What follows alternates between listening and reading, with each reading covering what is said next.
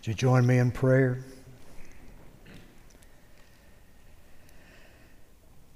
How humbling it is to know we can approach the living God. You are holy, just, perfect in every way. We are broken. Our thoughts, our words, our desires, our practices, they all prove our depravity. God, we thank you for your mercy and your grace. Fairness and justice scream for our condemnation. They demand that we be banished forever from your presence. But you, because of your great love, offer us forgiveness. It's in your incredible wisdom you have made a path for our justification, all without compromising your righteousness. I pray that every soul that is gathered here today will encounter only you. May every word that is uttered be your word, your truth. May every distraction, whether it be in thought, in activity, may they all be suspended. May you have our undivided attention. Speak to us, we pray, that you might confront us, conform us, comfort us, all for your glory. Lord, we are often prone to flee to our own thoughts and understandings. Free us from our predispositions. And let us hear and obey only you. Give us faith in these moments to trust only you. Believe only you. I pray for the soul that is here this morning that does not know you in a personal way. I pray that even now your Spirit is drawing them unto yourself. May today be the day of salvation. May today be the day where your gift of faith and repentance crashes in upon their heart and changes them forever. May today be the day that they put off all resistance and fall onto you. Lord, bless this church. The enemy is angered always by the things that you do, particularly when it seems to affect your church. He is relentless. He is cunning. He is attempting to cause and create unrest and anxiety in our lives. We pray that you might guard this body, that you might guard these people, that you will protect this congregation, that you will fill us with courage and passion for the gospel, that we may trust you with everything. May we exist always for your glory and only for your glory. And we offer this prayer today in the name of Jesus. Amen. One of the most prolific Christian songwriters was Fanny Crosby. Fanny was 6 weeks old when, because of a medical miscalculation, lost her sight as an infant. So she grew up blind, but yet she was able to visualize the beauty of God's blessings through Christ in an incredible way. As a result, it's been noted that in many of her hymns, this visually impaired young lady spoke about sight as evidenced in the following lyrical examples. From Blessed Assurance, she says, "Visions of rapture now burst on my sight."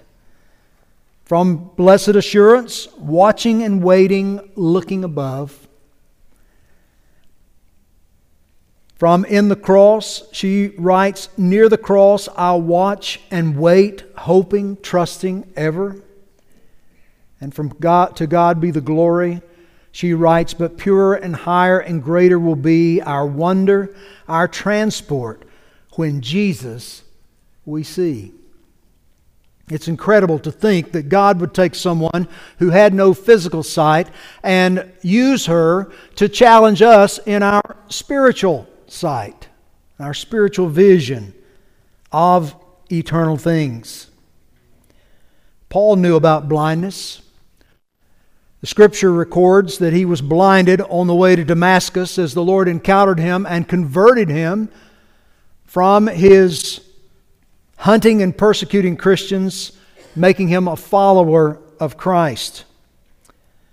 Before that encounter, he was consumed with spiritual blindness that's even more debilitating than physical blindness.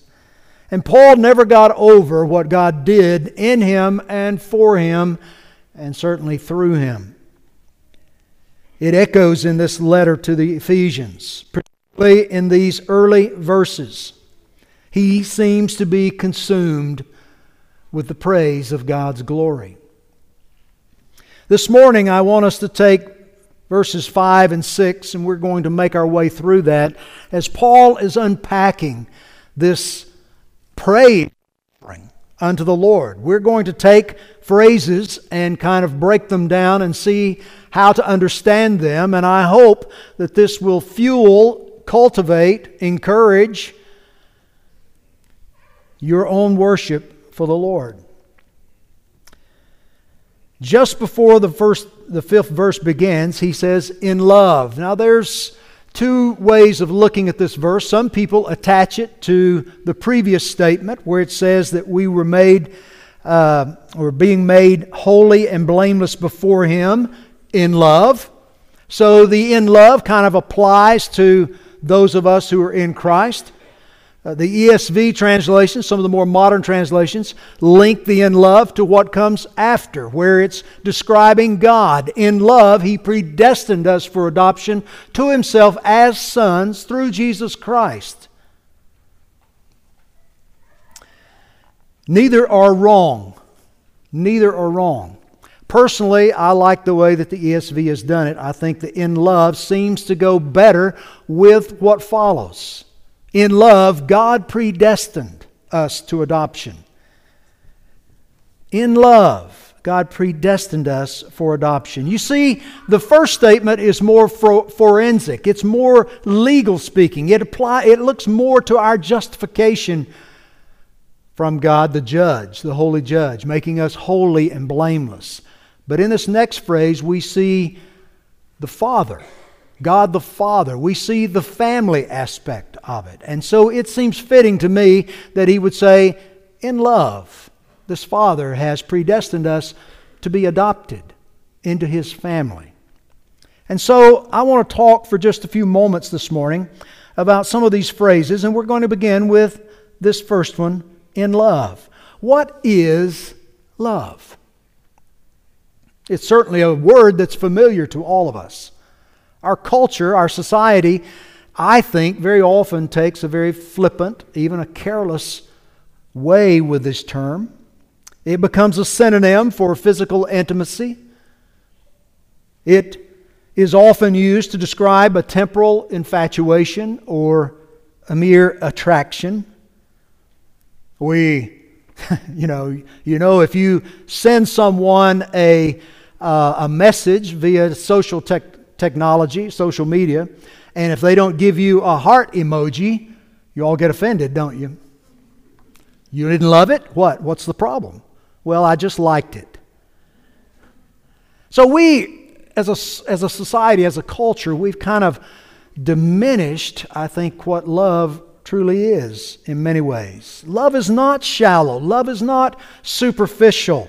It's not a helpless sensation of desire or emotion. We talk about falling in love or falling out of love. But that's not an accurate description, is it? Love is more intentional. Love is more decisive. The Bible helps us understand it best, I think. 1 Corinthians 13, 4 through 8 says this. Listen carefully. You'll never find a better definition for love. Love is patient. Love is kind. Love does not envy or boast. It is not arrogant or rude. It does not insist on its own way. It is not irritable or resentful. It does not rejoice at wrongdoing, but rejoices with what? With the truth. Love bears all things, believes all things, hopes all things, endures all things. Love never ends. Love. Romans 5:8 says that God shows His love for us and that while we were sinners, Christ Jesus came and died for us. That He became the substitutionary lamb to die for our sin on the cross, that we might live. In John 15:13, Jesus said, "No greater love is there than a man would lay down his life for his friends." No greater love. In other words, what He was about to do, laying down His life for those who make up His elect, there is no greater love than that. Jeremiah 31:3, God said, "I have loved you with an everlasting love." Speaking about His people. "Therefore, I have continued my faithfulness to you." Love translates into faithfulness. The danger for us is that far too often we project our shallow and superficial ideas of love onto God. We think God's love, we think about God's love in the terms of human love, or the way we describe human love. His love is infinite. His love is rich. His love is authentic. It's unending. It's not fickle. It's not circumstantial. It's not conditional. It's not careless. It's not fake.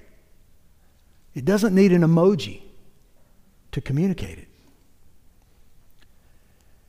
1 John 3:1. "See what kind of love the Father has given to us that we should be called children of God."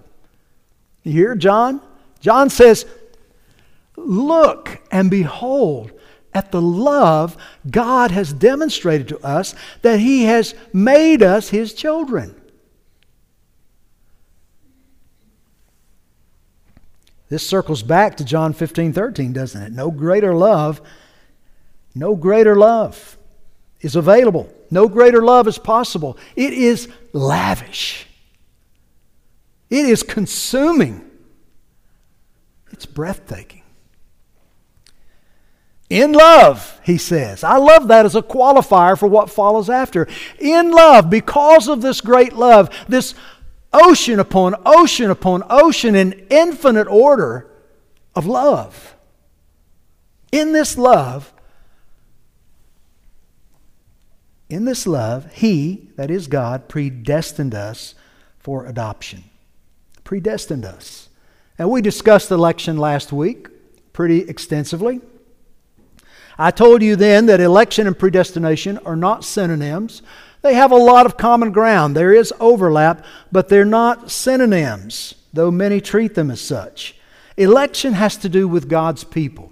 God's people, those whom God has known, has determined that He will redeem, that He has elected out of all humanity. These many God has chosen unto Himself, so it pertains to God's people. God's predestination speaks to God's purposes, God's plans. So it's broader, you see. Election is certainly a part of it, but predestination is, this is what God has predetermined will take place. This is the stream of God's will, the river of God's will, and all that is contained within it.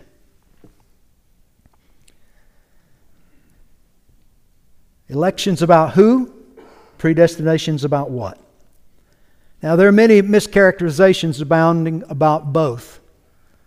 And I would encourage you not to fall into the trap of being swept into those eddies off to the side where those mischaracterizations begin to dominate your thinking in an unhealthy way.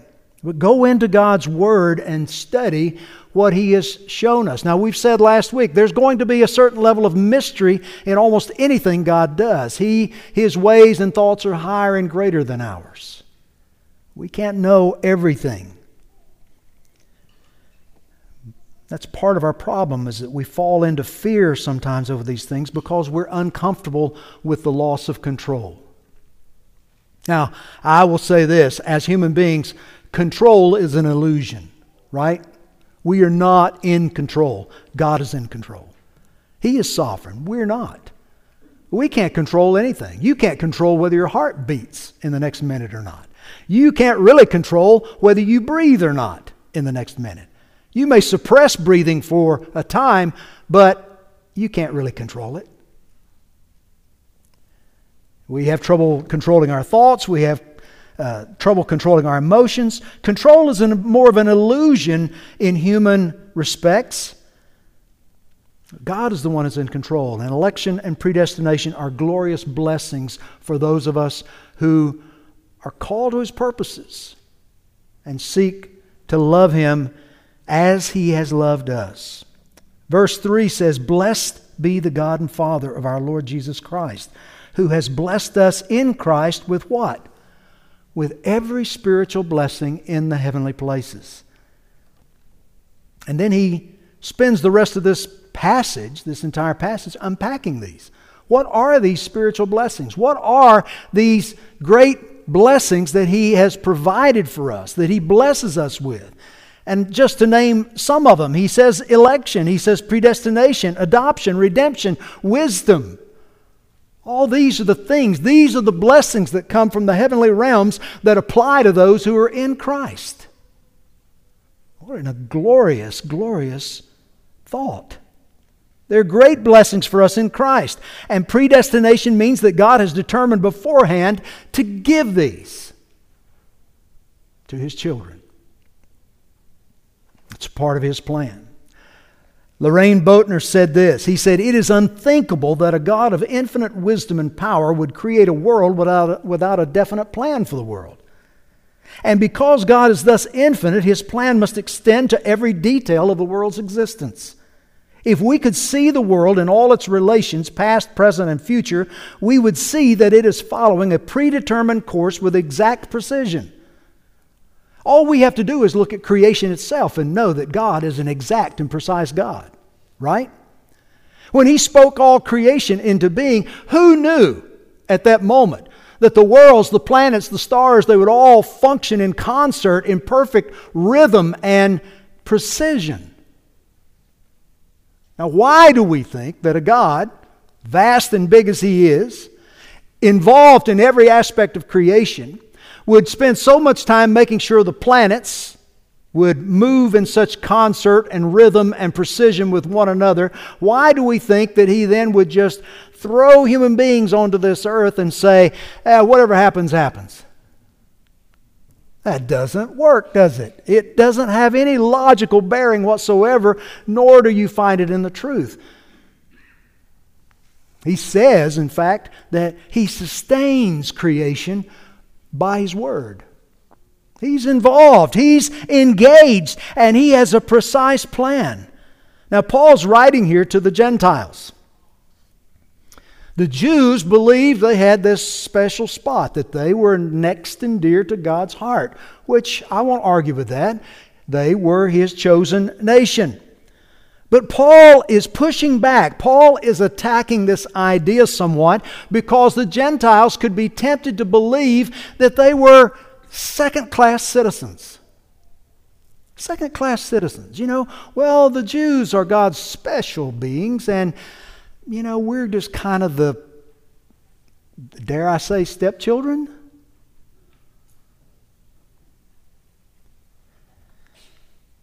And Paul's pushing back. He's making the case for Gentiles as chosen by God in the same fashion. You too are chosen, elect by God. It began with Abraham, yes. It continued with the Hebrews, yes. But he said he was doing this through Abraham and through the Hebrews, what? To bless all nations, all tribes, all tongues. And we see that fleshed out and fulfilled in the book of Revelation, when all tribes and tongues gather around the throne, praising what? Their Heavenly Father, God. The one who chose, who made us sons.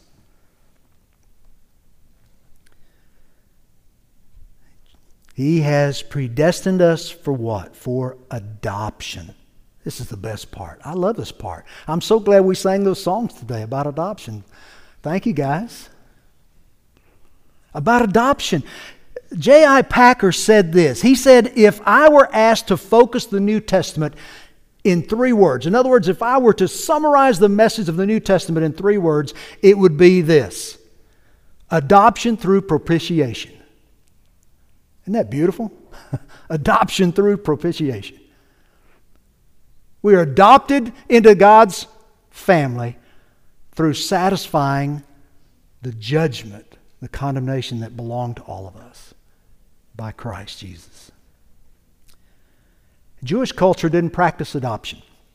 They had another system, if you remember, that if a child was orphaned or a wife was widowed, what? The rest of the family picked up the responsibility.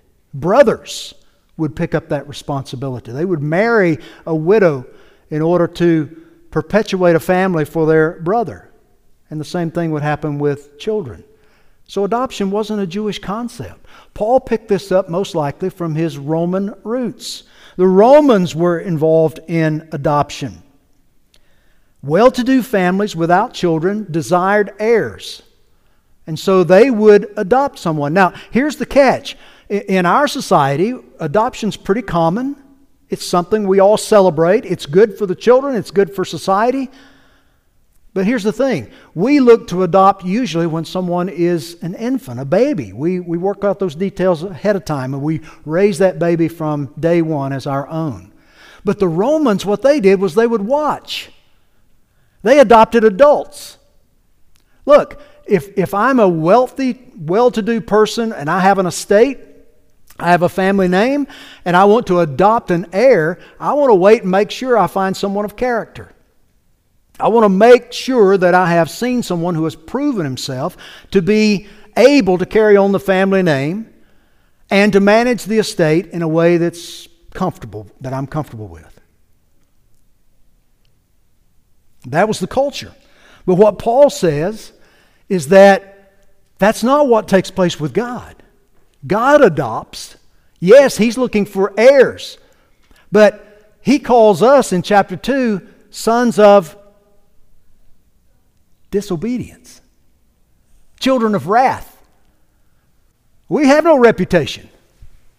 Not a good one. The only thing we've proven is our depravity. And yet God,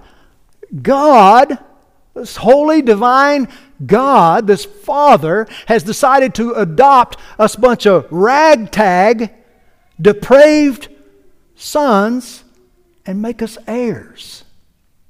Now let your mind get around that. I know we have a tendency to think higher of ourselves than we should. That's why it's good to remind ourselves that the only thing we bring to this relationship with God is our sin, our disobedience, our rebellion.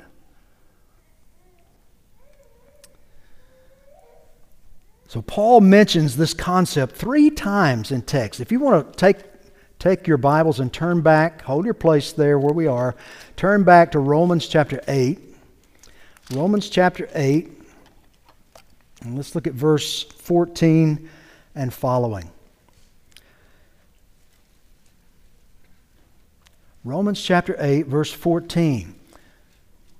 For all who are led by the Spirit of God are sons of God. So the Spirit of God is within these people, making them sons of God. They're led by the Spirit. For you did not receive the spirit of slavery to fall back into fear, back into the way you conducted yourself before, but you have received the spirit of adoption as sons, by whom we cry, Abba, Father. The Spirit Himself bears witness with our spirit that we are children of God, and if children, then heirs, heirs of God, and fellow heirs with Christ, provided we suffer with Him in order that we may be also glorified with Him.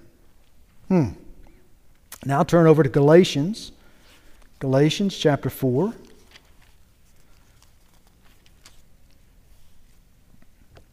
Verse 1. Galatians 4, verse 1.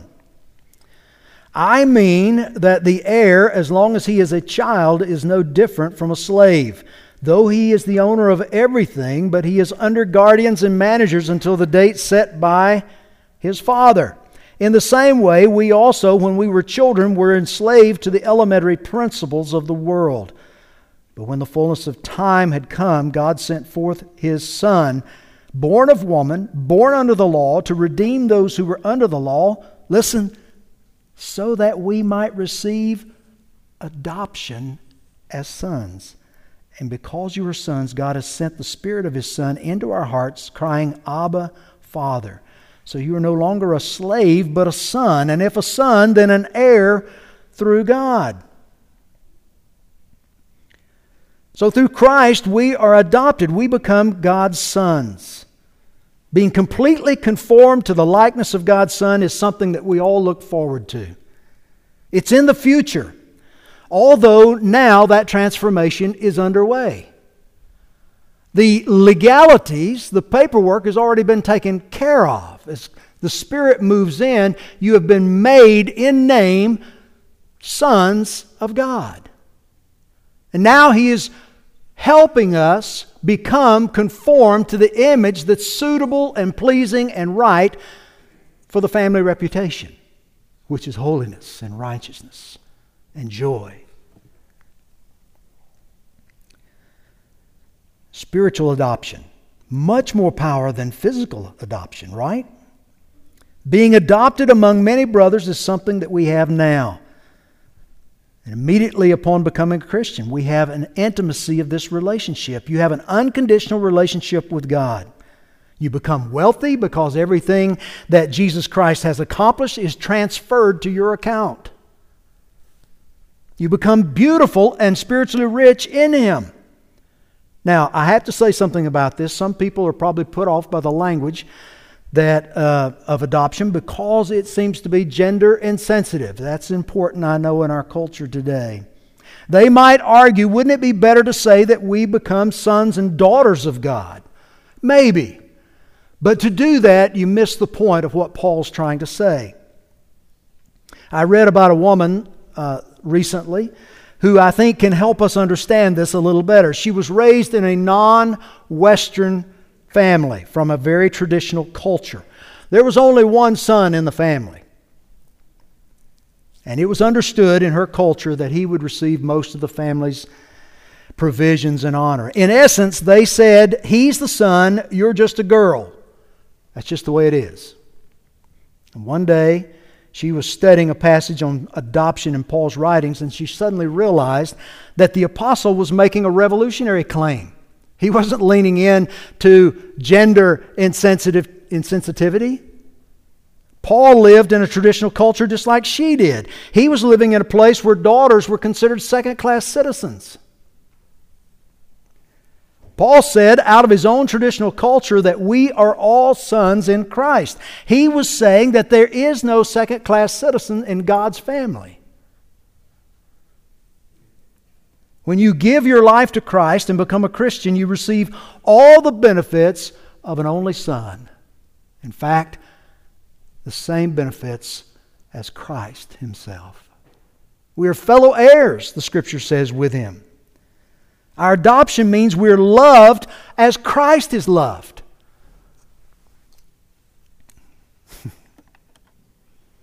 Now, if we were a Pentecostal church, several of you would be running the aisles right now because that's pretty exciting news.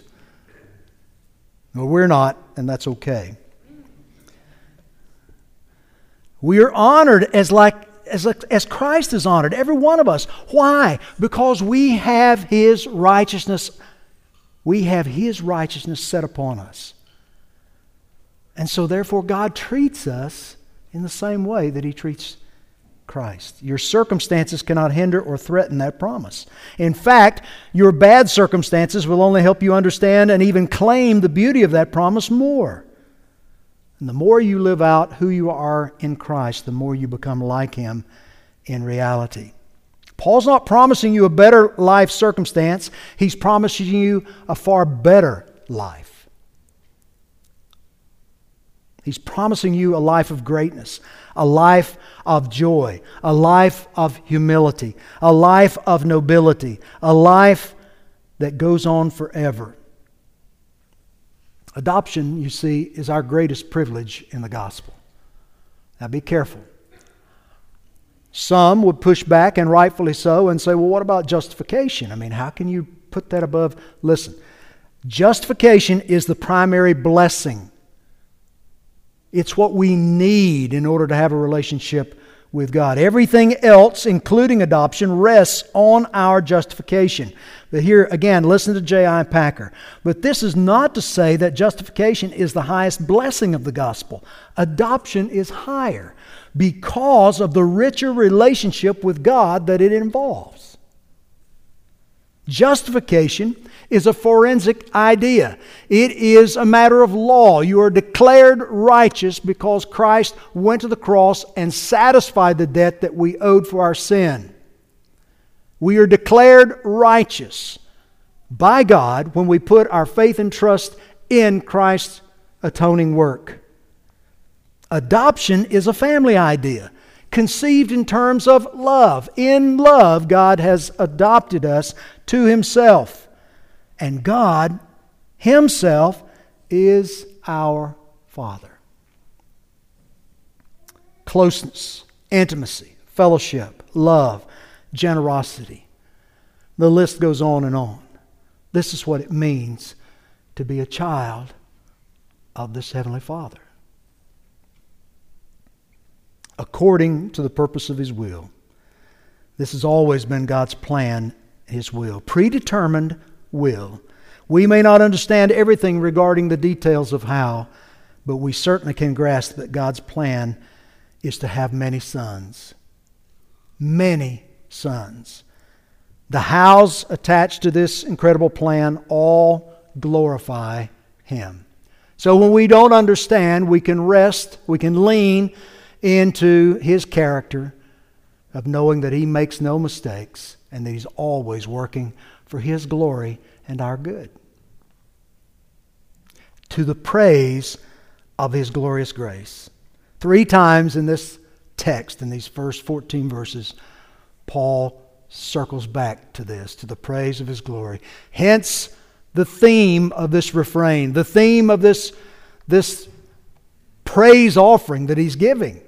He's overcome with what God has done for him. For him. One who was a Jew among Jews, trained to be a Pharisee, had all of these things that he'd engaged in, training and educating and growing and learning, all to be a good follower of God, and he saw all of that wrecked, shipwrecked, realizing that it was only exalting himself, and that trust in Christ is what he needed to change him from a blind, spiritually blind person into a son of God, to the praise of God's glorious grace. In our limited minds, we struggle with the hows of what God is doing. We think it makes more sense that God prevents sin and brokenness and all of this that we see around us. Did God make a mistake? Or is God just now reacting to the mistakes of human beings? Why would He allow these things to occur? Why allow people to sin and perish? Why such an elaborate and grueling path to redemption? Our sense of fairness and logic haunt us. But we're looking at it from a human perspective, and only a human perspective. And I might say a human perspective that is influenced and clouded by sin and brokenness. Yet God is absolutely sovereign, all-powerful, all-knowing. We know this is true. We know it intellectually. We know God makes no mistakes, and at some point we must rest in what we know about God. James Anderson said this. He said, "A world with no fall and no salvation is altogether less God-glorifying than a world with a tragic fall, but also a wondrous salvation." I'll read it again. A world with no fall and no salvation is altogether less God-glorifying than a world with a tragic fall, but also a wondrous salvation. I had a seminary professor take issue with me on this statement, and he asked me to defend it. I said, well, I could rattle on, for days and offer this great argument, right? I really couldn't. I said, I have a very simple response. And he said, okay, I'm anxious to hear it. And I said, my response is, because this is how God did it. And His character assures me that I can rest in that. Because this is the way God chose to do it, then it must be so. It's the ultimate way for His glory to be manifested as He has chosen through all creation for all time. If there was a better way to do it, God would have chosen that. But He didn't. This is the one He chose.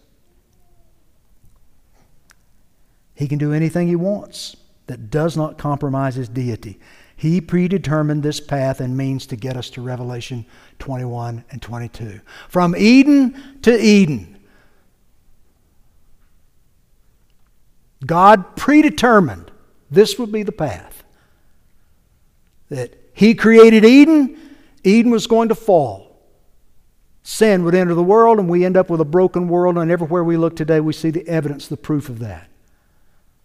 But God, because He's got this predetermined plan, and He is working this plan out to perfection, precision. He is working toward that plan where Eden is restored in Revelation 21 and 22, where we gather around Him not needing any more buildings or edifices of any kind or any more practices of religion, where we gather around the throne in all tribes and nations and tongues and colors and genders, and we praise our Father for all eternity, forever and ever and ever. I can't wait. 3 times in this passage, Paul states this important thing. We are blessed with every spiritual blessing in the spiritual realm. As fellow heirs with Jesus, all His resources are ours in Him, to the praise of His glorious grace. To the praise of His glorious grace.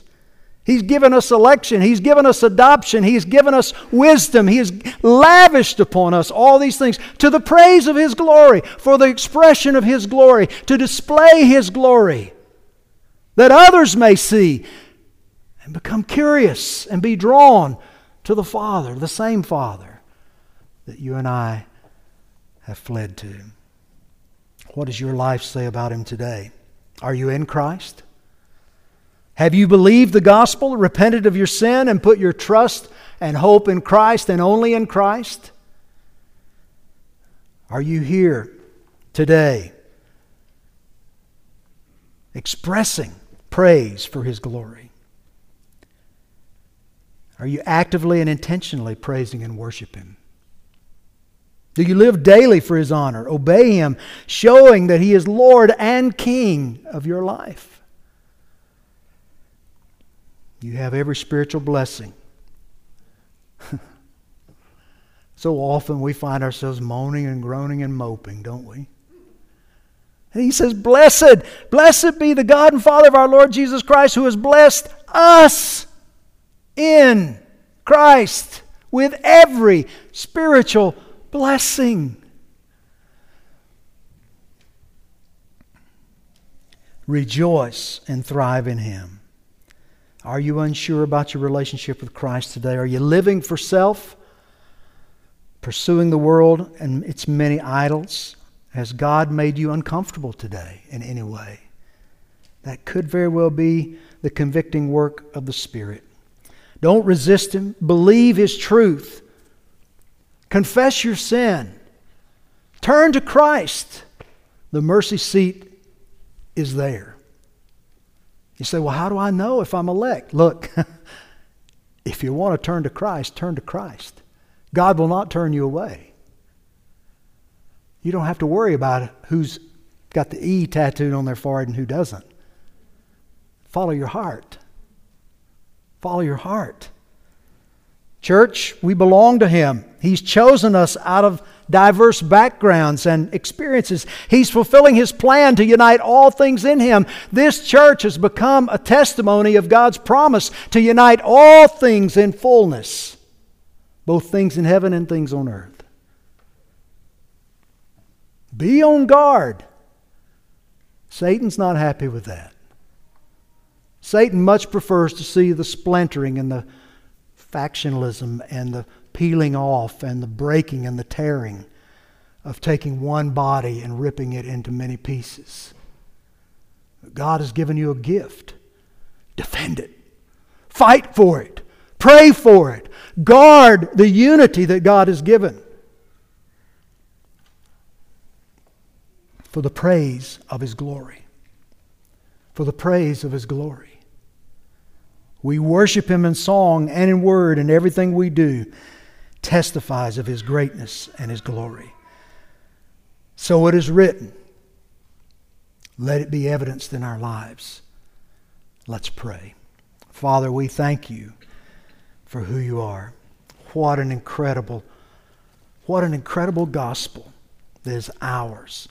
I'm so grateful for Your work and ministry in and through this wonderful apostle, who was a man like any of us in this room today with his faults and flaws. And yet You gave him such a view of Your glories. And I pray that those views might be transferred through his words to our hearts, and that You might stir us up, Lord, for the praise of Your glory in all things, in all ways. Not for one day or two, but Lord, for each and every day of our lives, for all of eternity. This stretches throughout eternity. Make it so. Lord, draw the lost to Yourself today.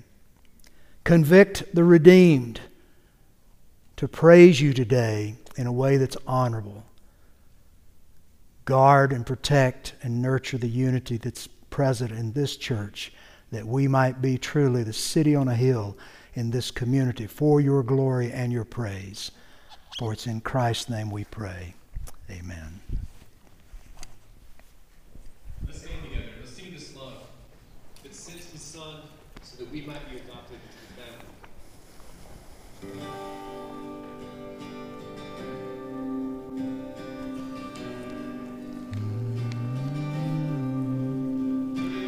Love.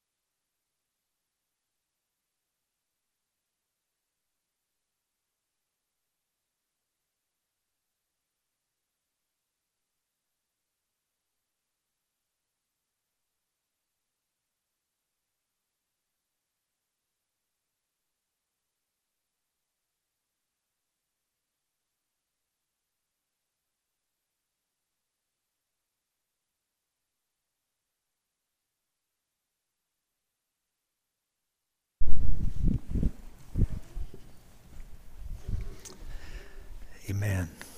The grace of the Lord Jesus Christ and the love of God and the fellowship of the Holy Spirit be with you all. Amen.